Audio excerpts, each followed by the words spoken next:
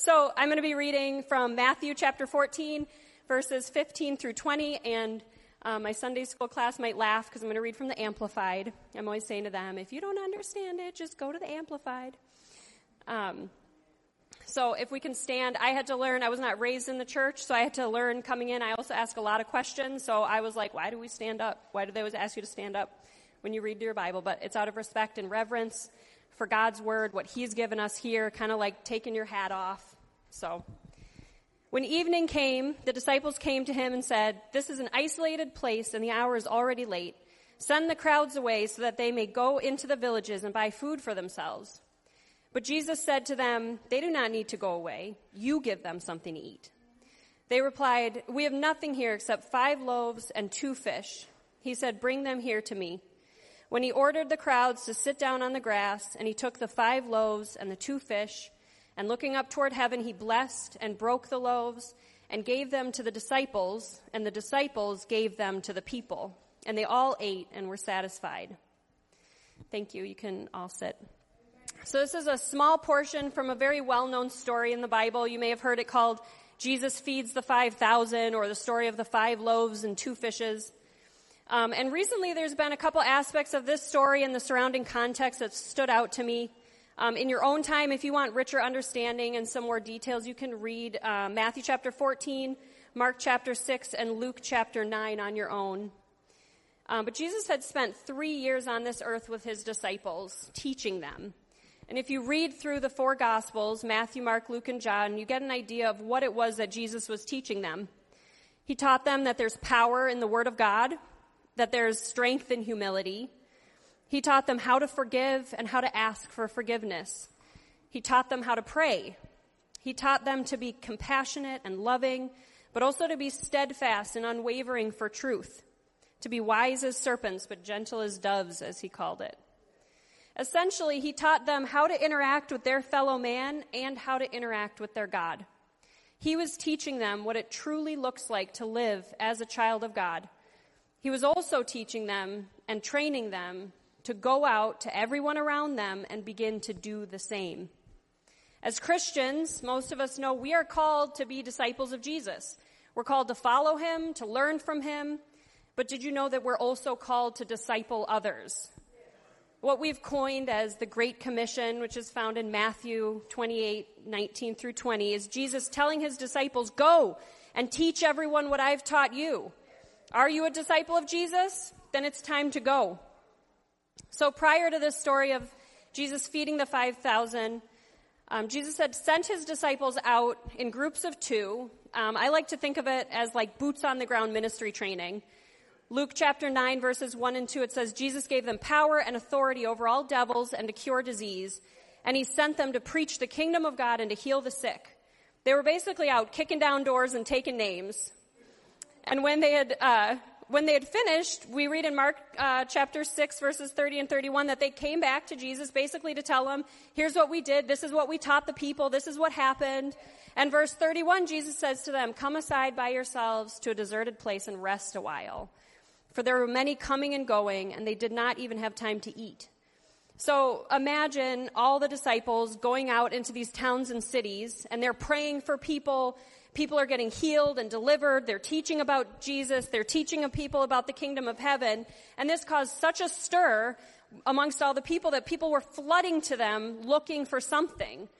So Jesus, again, teaching them this balance of work and rest, he says, come on, let's go away and get some rest. Sometimes there are days as a mother that I feel like this. It's been a hard day. There are days you wake up and you just know it's going to be a difficult one, and you're like, I just need a moment alone with the Lord. I need some refreshing. There's days, you wake up and like one kid has wet the bed. Everybody was up all throughout the night. You're late getting the kids to school. Your daughter's hair is a mess, but there's no time to do anything about it. You finally get to the car and there's no gas, and then you spill your coffee, and your toddler's throwing fits in the grocery store, and then the handle of your grocery bag breaks and you break your eggs. And your husband's stressed out at work, so he complains about how messy the house is. And then you take all this time cooking a dinner for all your family, and nobody even likes it. So it's those days. I don't even wait for Jesus to say, like, come on, come away with me. I just go to the next room that has a lock on the door. I go lock myself in there. And even just a little bit of time with Jesus is refreshing.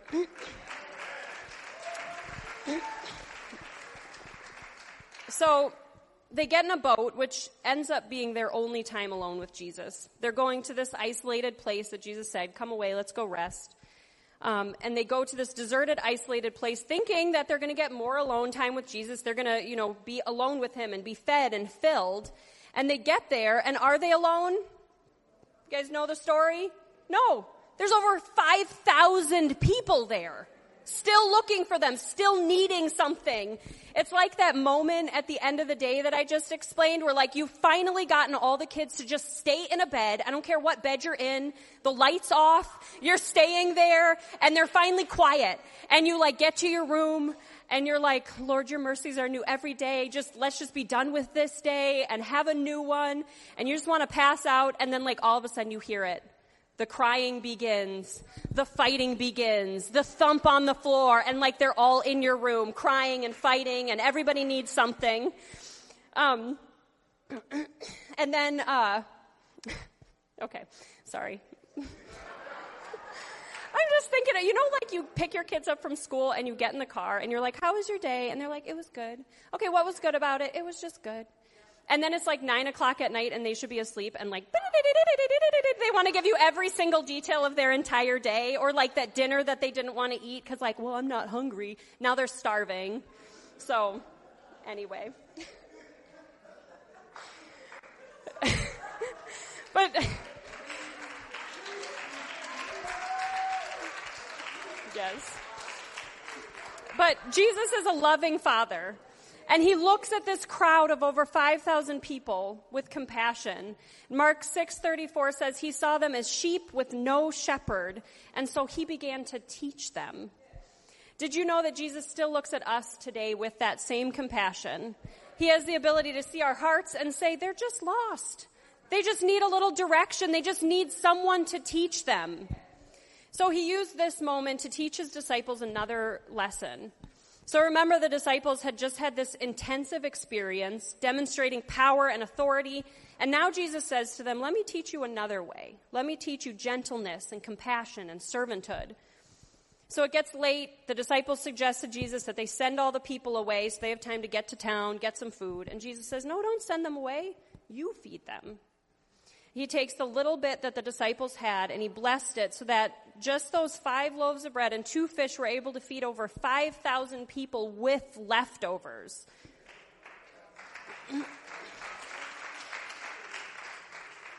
There's a little detail in here that caught my attention. Jesus doesn't just multiply the food and then distribute it to the people or lay it out so everybody can come get their portion. He gives the food to his disciples, and he has his disciples give it out to the people. Just as Jesus had previously sent them out with power and authority, he was now sending them out to feed the multitude. So as Christians, we are called to teach others how to follow Jesus. We are called to feed the multitude. All of you that were here in attendance on Tuesday, and I'll put a plug in if you weren't here in attendance on Tuesday, and I know most of you weren't because it's not this full on a Tuesday night. You want to be here. Change your schedule around. It's worth it. I promise you.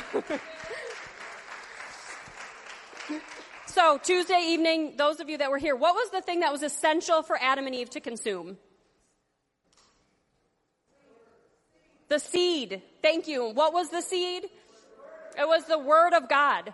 So we know from John chapter 1 that in the beginning was the Word, and the Word was with God, and the Word was God. John 6:35, Jesus says, I am the bread of life. He that cometh to me shall never hunger, and he that believeth on me shall never thirst. I think of the story of Peter and Jesus. You can read in John chapter 21, verses 15 through 7.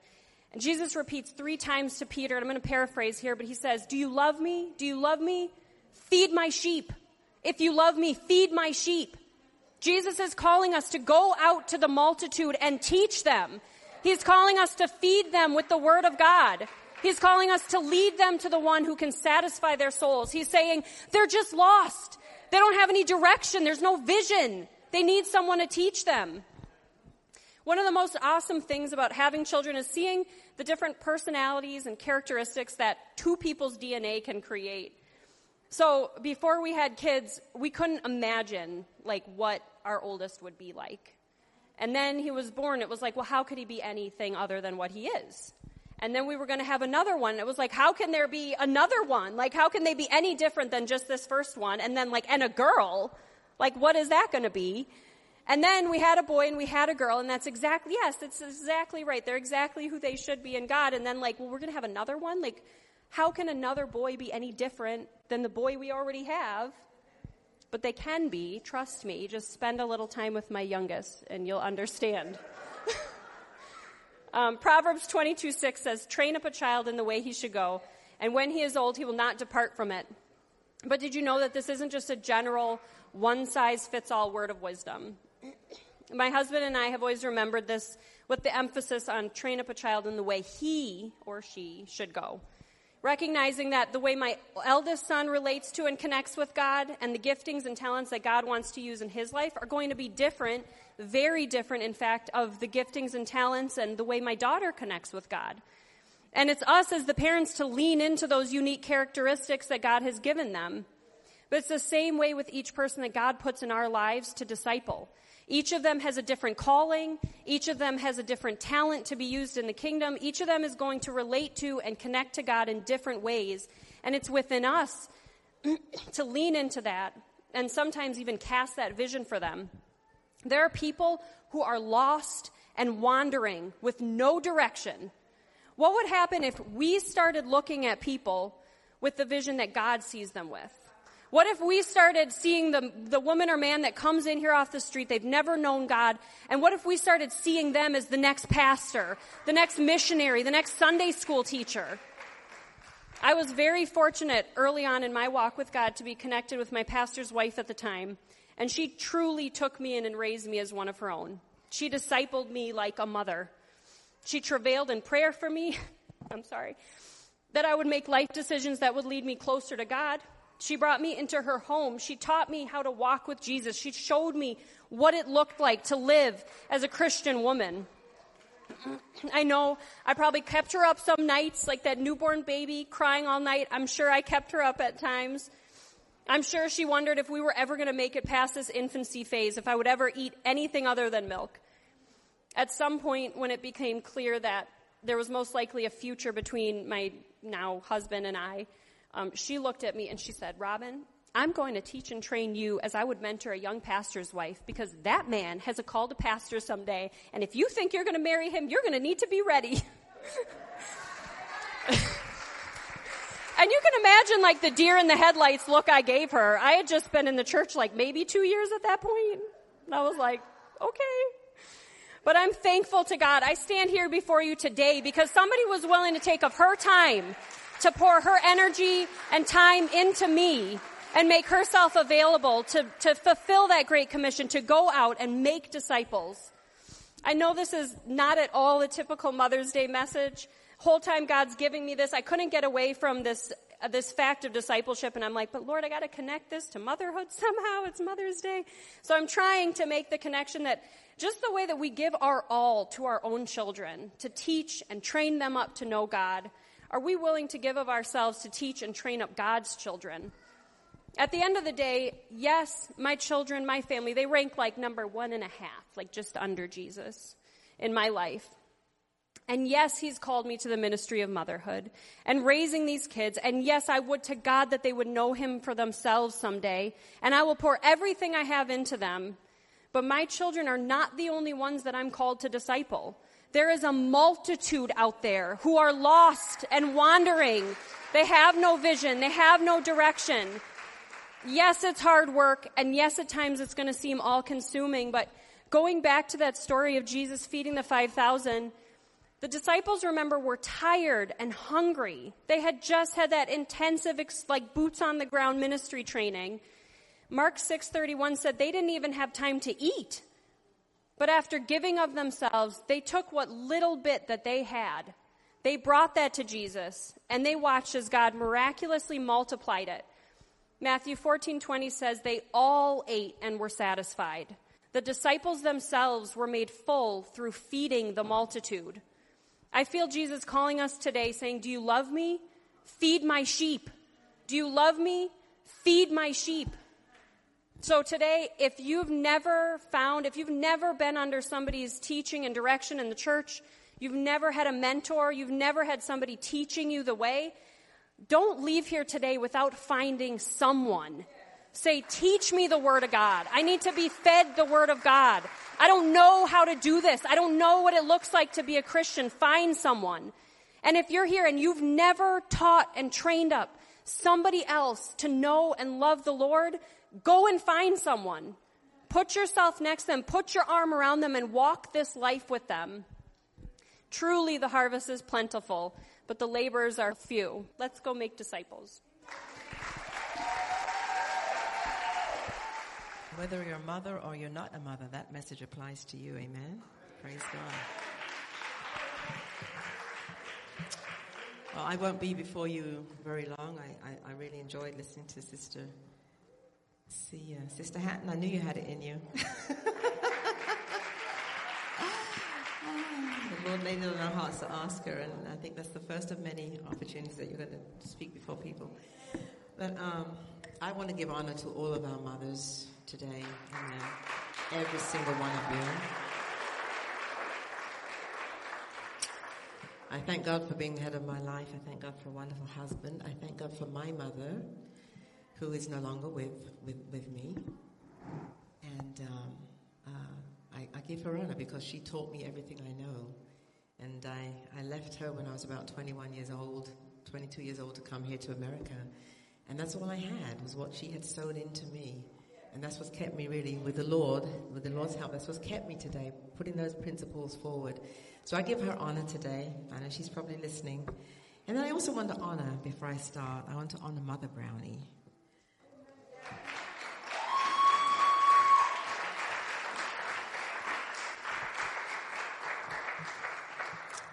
And I've had a hard time back there today, just very emotional today, because I realize, what it means to sow into somebody and to be an example to someone.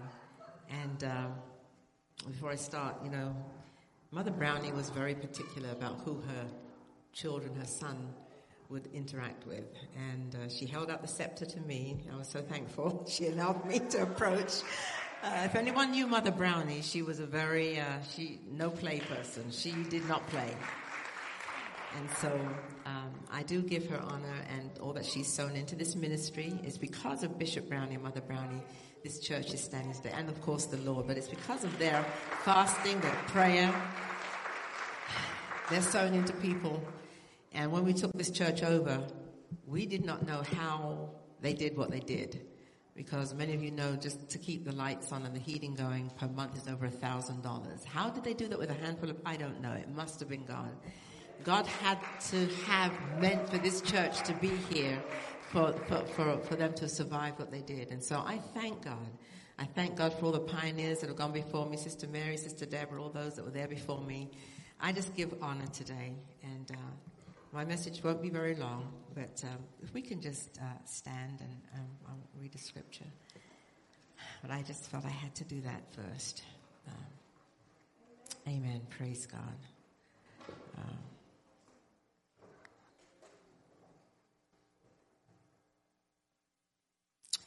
Father, I thank you for this opportunity, oh God. I am not worthy, but you are worthy, oh God. I ask you to anoint these lips of clay. I ask you to use me, that your words come forth. I've got notes written here, but God, whatever you desire, Lord God, let it come forth. Let it be a blessing to someone today.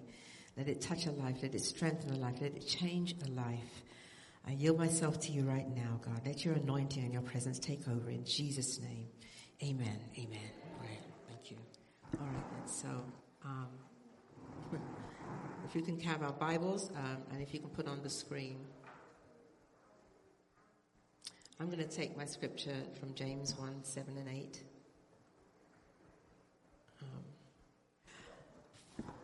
For let not that man think that he shall receive anything of the Lord. A double-minded man is unstable in all his ways. Amen. Praise God. And the title of my message is Doing It God's Way. Amen. You can be seated. Right. Jesus. I'm going to need that, okay? Okay. As I said, I just give honor to God. My story today is about Oprah and Ruth. Many of you are very familiar with these two ladies in the Bible. And, of course, Naomi, who was her mother-in-law, their mother-in-law.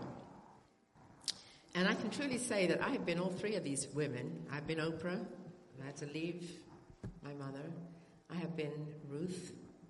And I'm probably walking through my Naomi version right now. So this is what the Lord kind of gave to me. The story of the background of this story is that all three obviously are in the land of Moab. And the Moabites were descendants of Lot. And if you want the history on that, this nation was formed from an incestuous relationship. Of course, Lot and his eldest daughter had a child, and that's how the nation of Lot came. So they were an incestuous nation. They were also in a very, very fertile land where it was very green, very luscious. They had everything that very industrious. But God was not pleased with Moab. And they had gotten so independent, so proud, that they had begun to put other gods above him. And they felt they didn't need Lord Jehovah. And so God was not pleased with them. And he said to the Israelites, I don't want you into marrying with them. I don't want you to have anything to do with them. Another thing they did was when the Jews had exiled and they were walking through their land, they forbid them to do that. They were the nation that called Balaam to curse Israel. And so this specifically, if you want to pull up Ezra 9 and 13, please. It says, Ezra 9 and 13, it says, Now therefore give not your daughters unto their sons, neither take their daughters unto your sons, nor seek their peace or their wealth forever, that you may be strong and eat the good of the land and leave it in as for an inheritance to your children forever. So they were specifically instructed, the Jews, not to intermarry with the Moabites. This is the beauty of this story. Amen. But we find that Naomi, Oprah, and Ruth are living in Moab because Naomi's husband had decided to go down from Bethlehem to Moab because there was a famine in Bethlehem. And of course I said that Moab was a very green, lustrous place, and they went down there for sustenance. They went down there for food. And so they find themselves there, and Elimelech, he dies. Naomi's left with no husband. But she has her two sons, and they marry Moabitess women, which is strictly forbidden. And then they die.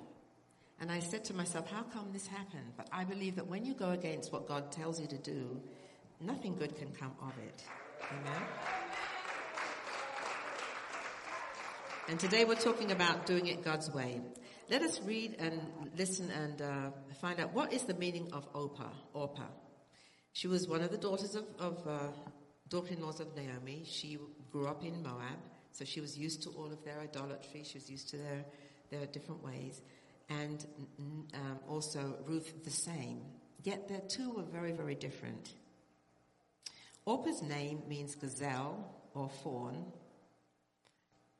which also means double-minded and quick to run away. A gazelle, if you approach a gazelle, it's quick to flight, it's quick to run away. The root word of Orpah is oreph, which means nape of the neck or stiff-necked, which means that it's resistant, stubborn. Israel was called a stiff-necked people. That was the name of Orpah. That was her name.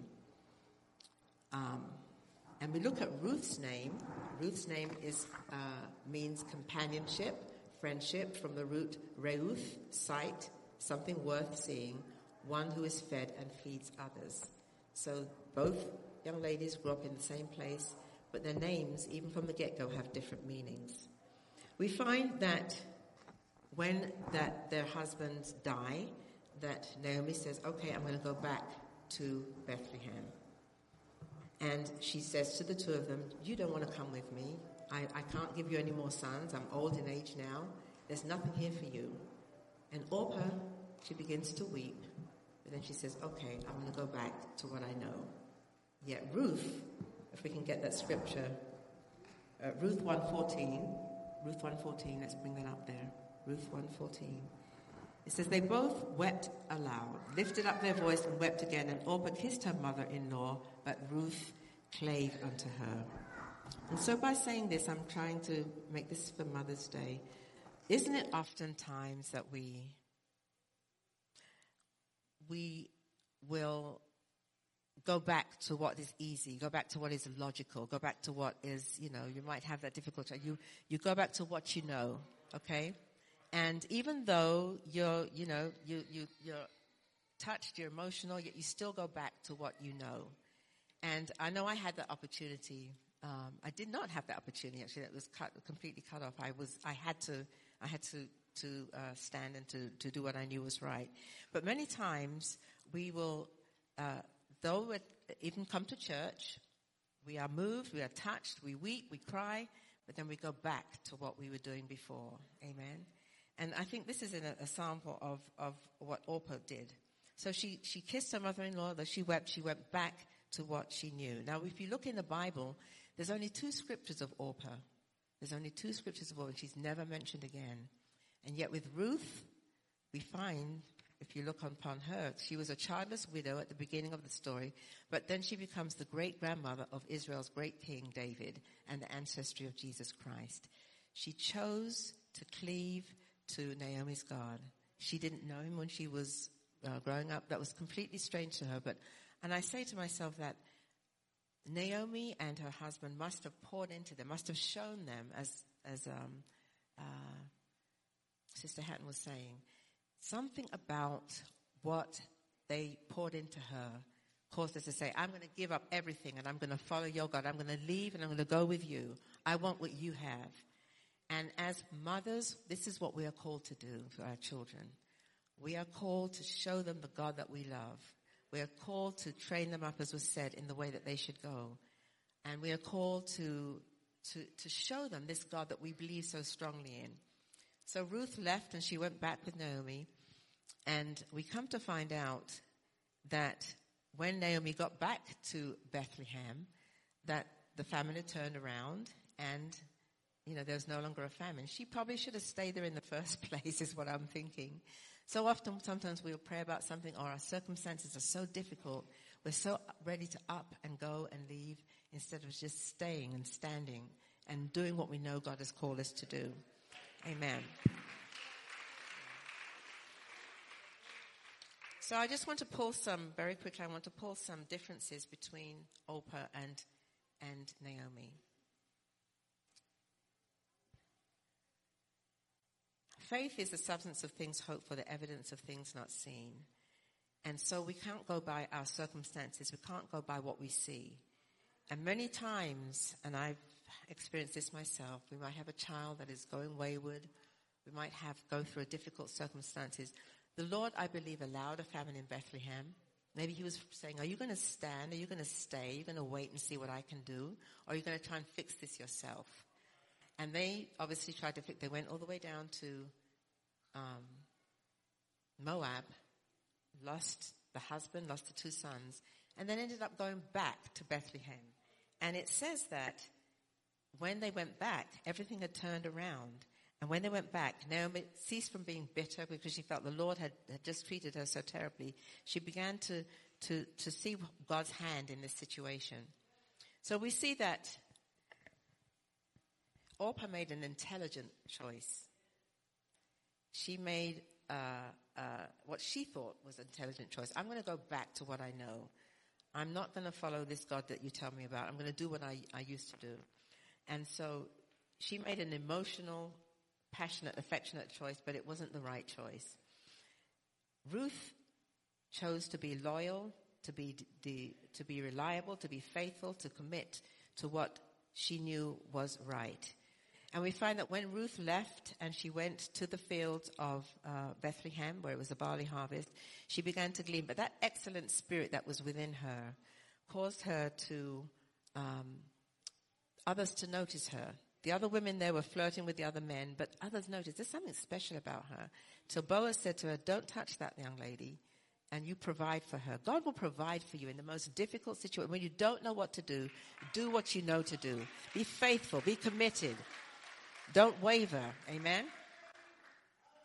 And so we find that Ruth once again ended up marrying Boaz and was the great-grandmother of King David, who was, of course, the heir to Jesus Christ. And so we see how important what you do now in your life now, with your children now, if you're married with your husband now, have that spirit of excellence. Do all that you know how to do with the very best that you can. Amen? Our faith is often tested. Are we going to go back to what we know is comfortable and correct? Are we going to stand and do what we know is right? The Bible says that God will never leave us or forsake us if we choose to follow him and love him with our whole heart. He is a strong tower. In him you are safe. You might be going through a dry season. Sometimes God allows those dry seasons. You don't know the strength of your faith until it's tested. Amen? And the Bible says that when you've done all you can do to stand therefore, having the whole armor of God, that you may be able to withstand in the evil day, and having done all to stand. Psalms 15:4, if I can get that up on the screen, it says, sometimes we have to stand it to our own hurt, swear to our own hurt. Psalms 15:4 says, in whose eyes a vile person is condemned, but he honoreth them that fear the Lord. He that sweareth to his own hurt and changeth not. Sometimes, as that's my scripture before, sometimes you just got to make up in your mind no matter what comes, no matter what. Even if it's to my own hurt. Even if my children don't like me. Even if my children, want to cuss me out. But you stand. You stand. You stand. Bible says in Ecclesiastes 9 and 10, it says, whatsoever thou find thy hand to do, do it with thy might, for there is no work, no device, no knowledge, no wisdom in the grave whither thou goest. Mothers, I want to encourage you today, okay? Motherhood is not an easy thing. Motherhood is not it gives me great joy to see Sister Franklin stand and Sister Lavinia and those. You can do this. You can do this. Amen? When you have those days that Sister Hatton might have talked about, find the Lord as your resting place, as your secret place. He will give you the strength to do what you need to do. Amen? Colossians 3:17 and says, and whatsoever you do in word or deed, do all in the name of the Lord Jesus, giving thanks to God and the Father by him. And whatsoever you do, do it heartily as to the Lord and not unto men, knowing that of the Lord you shall receive the reward of the inheritance, for you serve the Lord Christ. Amen? So I just want to encourage you, when nobody's looking, it'd be much easier to put that child in front of a TV or no, you do what is right when nobody's seeing what is right, and you will reap and you will see the reward of your hard work. Amen? I'm so happy to have 3 grown sons. All of them are serving the Lord. Amen? And it was those days when you had to change those diapers and when they were getting on your last nerves, when you did what was right because you knew it was right. When you showed them love, the love of Christ instead of, we're human, but just keep on doing what is right when you don't feel like it. Amen. I just want to encourage you today to do that. The Bible says, Proverbs 3 and 5, trust in the Lord with all thine heart and lean not unto thine own understanding. In all thy ways acknowledge him, and he shall direct your path. Amen.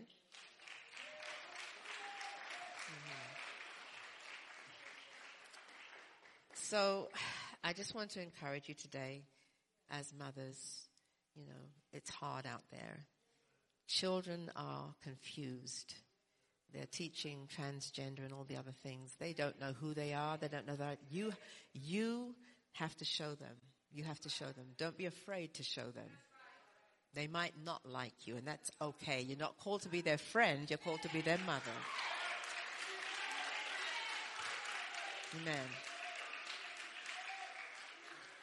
So I've kind of swayed from my message today, but I just want to encourage you to just keep doing what you know is right, to never waver, okay? And even though nobody might see it, even they might not see the things that you do and might not appreciate the things that you do, it doesn't matter. Do it as unto the Lord. He's the one that's seeing you, and he will reward you. Amen? Okay. Amen. Come on.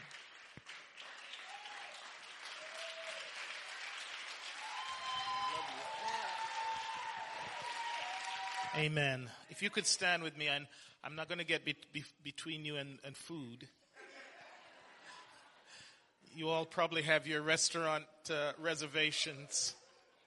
We do have some more gifts for every single mother that's here today. Amen. But before that, I'm going to just do 2 minutes on your feet here. I just want to point out something that's very interesting, that in the genealogy of Jesus Christ, in Matthew goes through all these men, this one begat that one, but in the genealogy of Christ, he names 5 women. And when you look at their lives, they weren't the kind of women you would think should be called out. In fact, it's like he hesitates to even give the name. He doesn't call Bathsheba. He says Uriah's wife. He doesn't really want to give her too credit. But when you look at these women, starting off with Tamar, who was supposed to be married to Judah's son, and then you have Rahab. It's a picture of grace. Remember, it was 5 women that were called out. The number of grace. None of these women were perfect, but they turned out to be in the lineage of Jesus Christ. Rahab, Ruth, Bathsheba, and then finally all the way down to Mary. And if you remember that Mary comes from the word bitter. We don't know what her life was like before the angel came. But we do know this, that she got the branch. And when you put the branch into the bitterness of your life, it can make a difference. Amen. Amen. We're not going to call you down to the altar, but I just want, wherever you are right now, that we're going to pray and close this service, that you remember the mothers in your life, the people who have nurtured you. Somehow, the first 2 years of your life, someone fed you. Someone changed your diaper. I don't remember the details, and thank God I don't, but someone took care of us. Someone changed us. Someone fed us. And that is a symbol for God. He presents himself just as a mother that would care and would be the one. In any court, no matter how terrible that person is, usually there's one person there that's asking for mercy. He could have been the worst murderer out. The mother will be there saying, please be merciful. I'm so glad that we serve a God is like a mother to us, is be merciful. Maybe you never had a great mother. Maybe you grew up without a great father, but today you can have both in Jesus Christ. I think Matthew was inspired to choose these 5 women and to point them out, who 2 of them were Gentiles. One of them was accused of being a prostitute. One committed adultery, really. And then we have Mary, who was probably a teenage girl at the time. And it just shows you that you can't look at people and make a judgment, because God chooses whom he wants to use.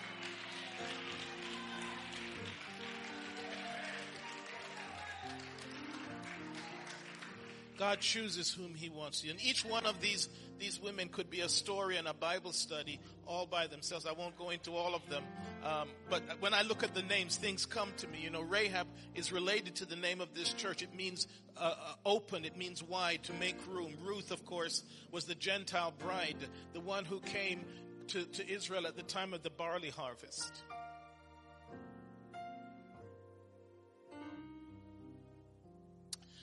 And married Boaz at the time of the wheat harvest. You know what that is signifying? The church. And of course, we know about Mary. Today we want to take what we're doing seriously and not just come to church just because it's the thing to do on a Sunday, but to acknowledge the fact that he is our Father and our Mother. Amen. If it's appropriate, if you could lay your hand on the shoulder of the person next to you, right? If it's appropriate, lay your hand on the shoulder of the person next to you. And we're going to close our eyes because we want our faith organ, our imagination, to be stimulated as we close this service today. And I want you to pray for the person next to you. You don't know what they're going through. You don't know all their needs today, but God does. He is our mother. He is the sufficient one. One of the titles of God is El Elyon, God Most High, and then the other one is the sufficient one. And we're going to pray that he will give us the sufficiency of needs. Because the thing that the mother does is built for, is to nurture, is to feed. And we want God to feed us with his word, with his direction, with his counsel. So right now I want you to just pray as I pray. Father, we ask right now, Jesus, as we lay hands on the person next to us, Lord, that you meet their needs today. That you be both a mother and father to them, Lord. That you will come into their lives in such a powerful way. That you will direct them this week, this month, this year, Lord God. Lead them in paths of righteousness for your name's sake, Lord. If they're going through a valley of the shadow of death, Lord, be a comforter to them, Lord God. Lord, we ask right now for deliverance. We ask for healing. We ask for restoration, Lord God. We ask for comfort. Lord, we ask, oh God, that your salvation will be poured upon us without measure, Lord. Your grace will fill our every part of our lives. Lord, we come to you today, Lord Jesus. Hallelujah, in humility. And we ask, oh God, for a special touch as we honor our mothers today. Lord God, we ask for a special touch, Lord Jesus, that our lives will be directed, that our lives will be in your genealogy. Lord God, that you will count us as part of the family. Lord God, we ask that your name be applied in every aspect of our walk, Lord God, at our workplace, at our homes, in our relationships. Lord, that you will direct us. Lord, that you will let your hand be upon us, Lord God, for good and for not for evil. Lord God, that you will lift us up, that you will stand us upon your promises, that your word will be our rock, Lord God. Hallelujah, that your Holy Spirit will be our garment, Lord God, that your righteousness will be our covering. Lord, we just lift you up today, Lord Jesus. We thank you right now for all that you have done. Let your word find good soil today. Let that seed be planted in our hearts, Lord God. Lord God, that you are a disciple like a mother, Lord God. Lord Jesus, we pray, oh God, for our children, Lord Jesus. Oh God, for the children of this church, Lord God, that you will be a mother and father to them, Lord. For those we have dedicated, those who we have baptized, Lord, we ask for your covering. We ask for your restoration and direction. Lord, we thank you for all that you have done. We ask for your blessing this week, Lord God, in every step we take, in every walk we make. Lord God, that you will cover us, Lord Jesus. Hallelujah. Lord God, that we will be there and ready when you call our name. Lord, we lift you up, Lord God. We exalt you, Lord Jesus, and we give you the honor and the glory. Hallelujah, hallelujah, hallelujah. In Jesus' name, in Jesus' name. Hallelujah. Thank you, Jesus. Amen.